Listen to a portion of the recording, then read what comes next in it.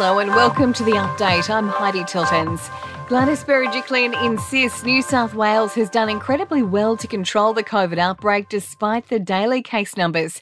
Another 1,116 people have tested positive overnight, but the Premier says it could be worse. Given our population, given the spread, in fact, if you look at the trajectory of where Victoria's case numbers are going, I'll let people make those comparisons themselves. Victorians will have to wait another 3 weeks before restrictions are eased after posting its highest number of cases in more than a year. Of the 120 new cases that emerged overnight, 100 were not in isolation. But good news for parents, with playgrounds reopening at midnight tomorrow.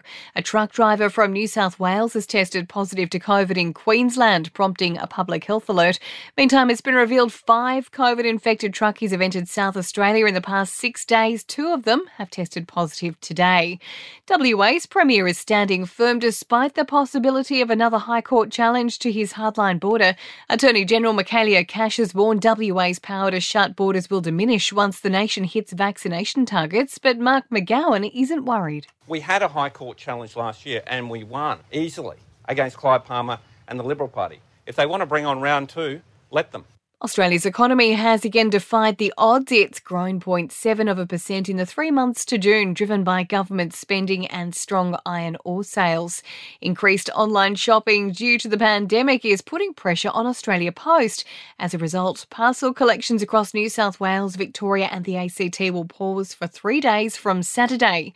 And Australia has posted its 4th warmest winter on record. According to the Weather Bureau, the nation's mean temperature was 1.18 degrees above average. In sport, Roosters coach Trent Robinson is accepting the breach notice from the NRL but is standing by his comments over the Latrell Mitchell incident. The AFL has decided to appeal against the leniency of the 3-game ban handed to GWS vice-captain Toby Green for intentional contact with an umpire. And in tennis, Alex de Minaur has suffered a shock loss in the first round of the US Open.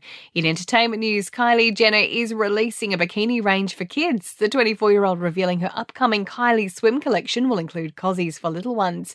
Britney Spears' conservatorship battle is stepping up a notch. The pop star's lawyer has now accused her dad Jamie of extortion.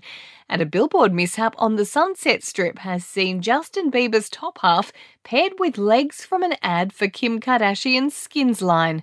And that's the latest from the Nova Podcast News team, but we'll see you tomorrow morning for another episode of The Update.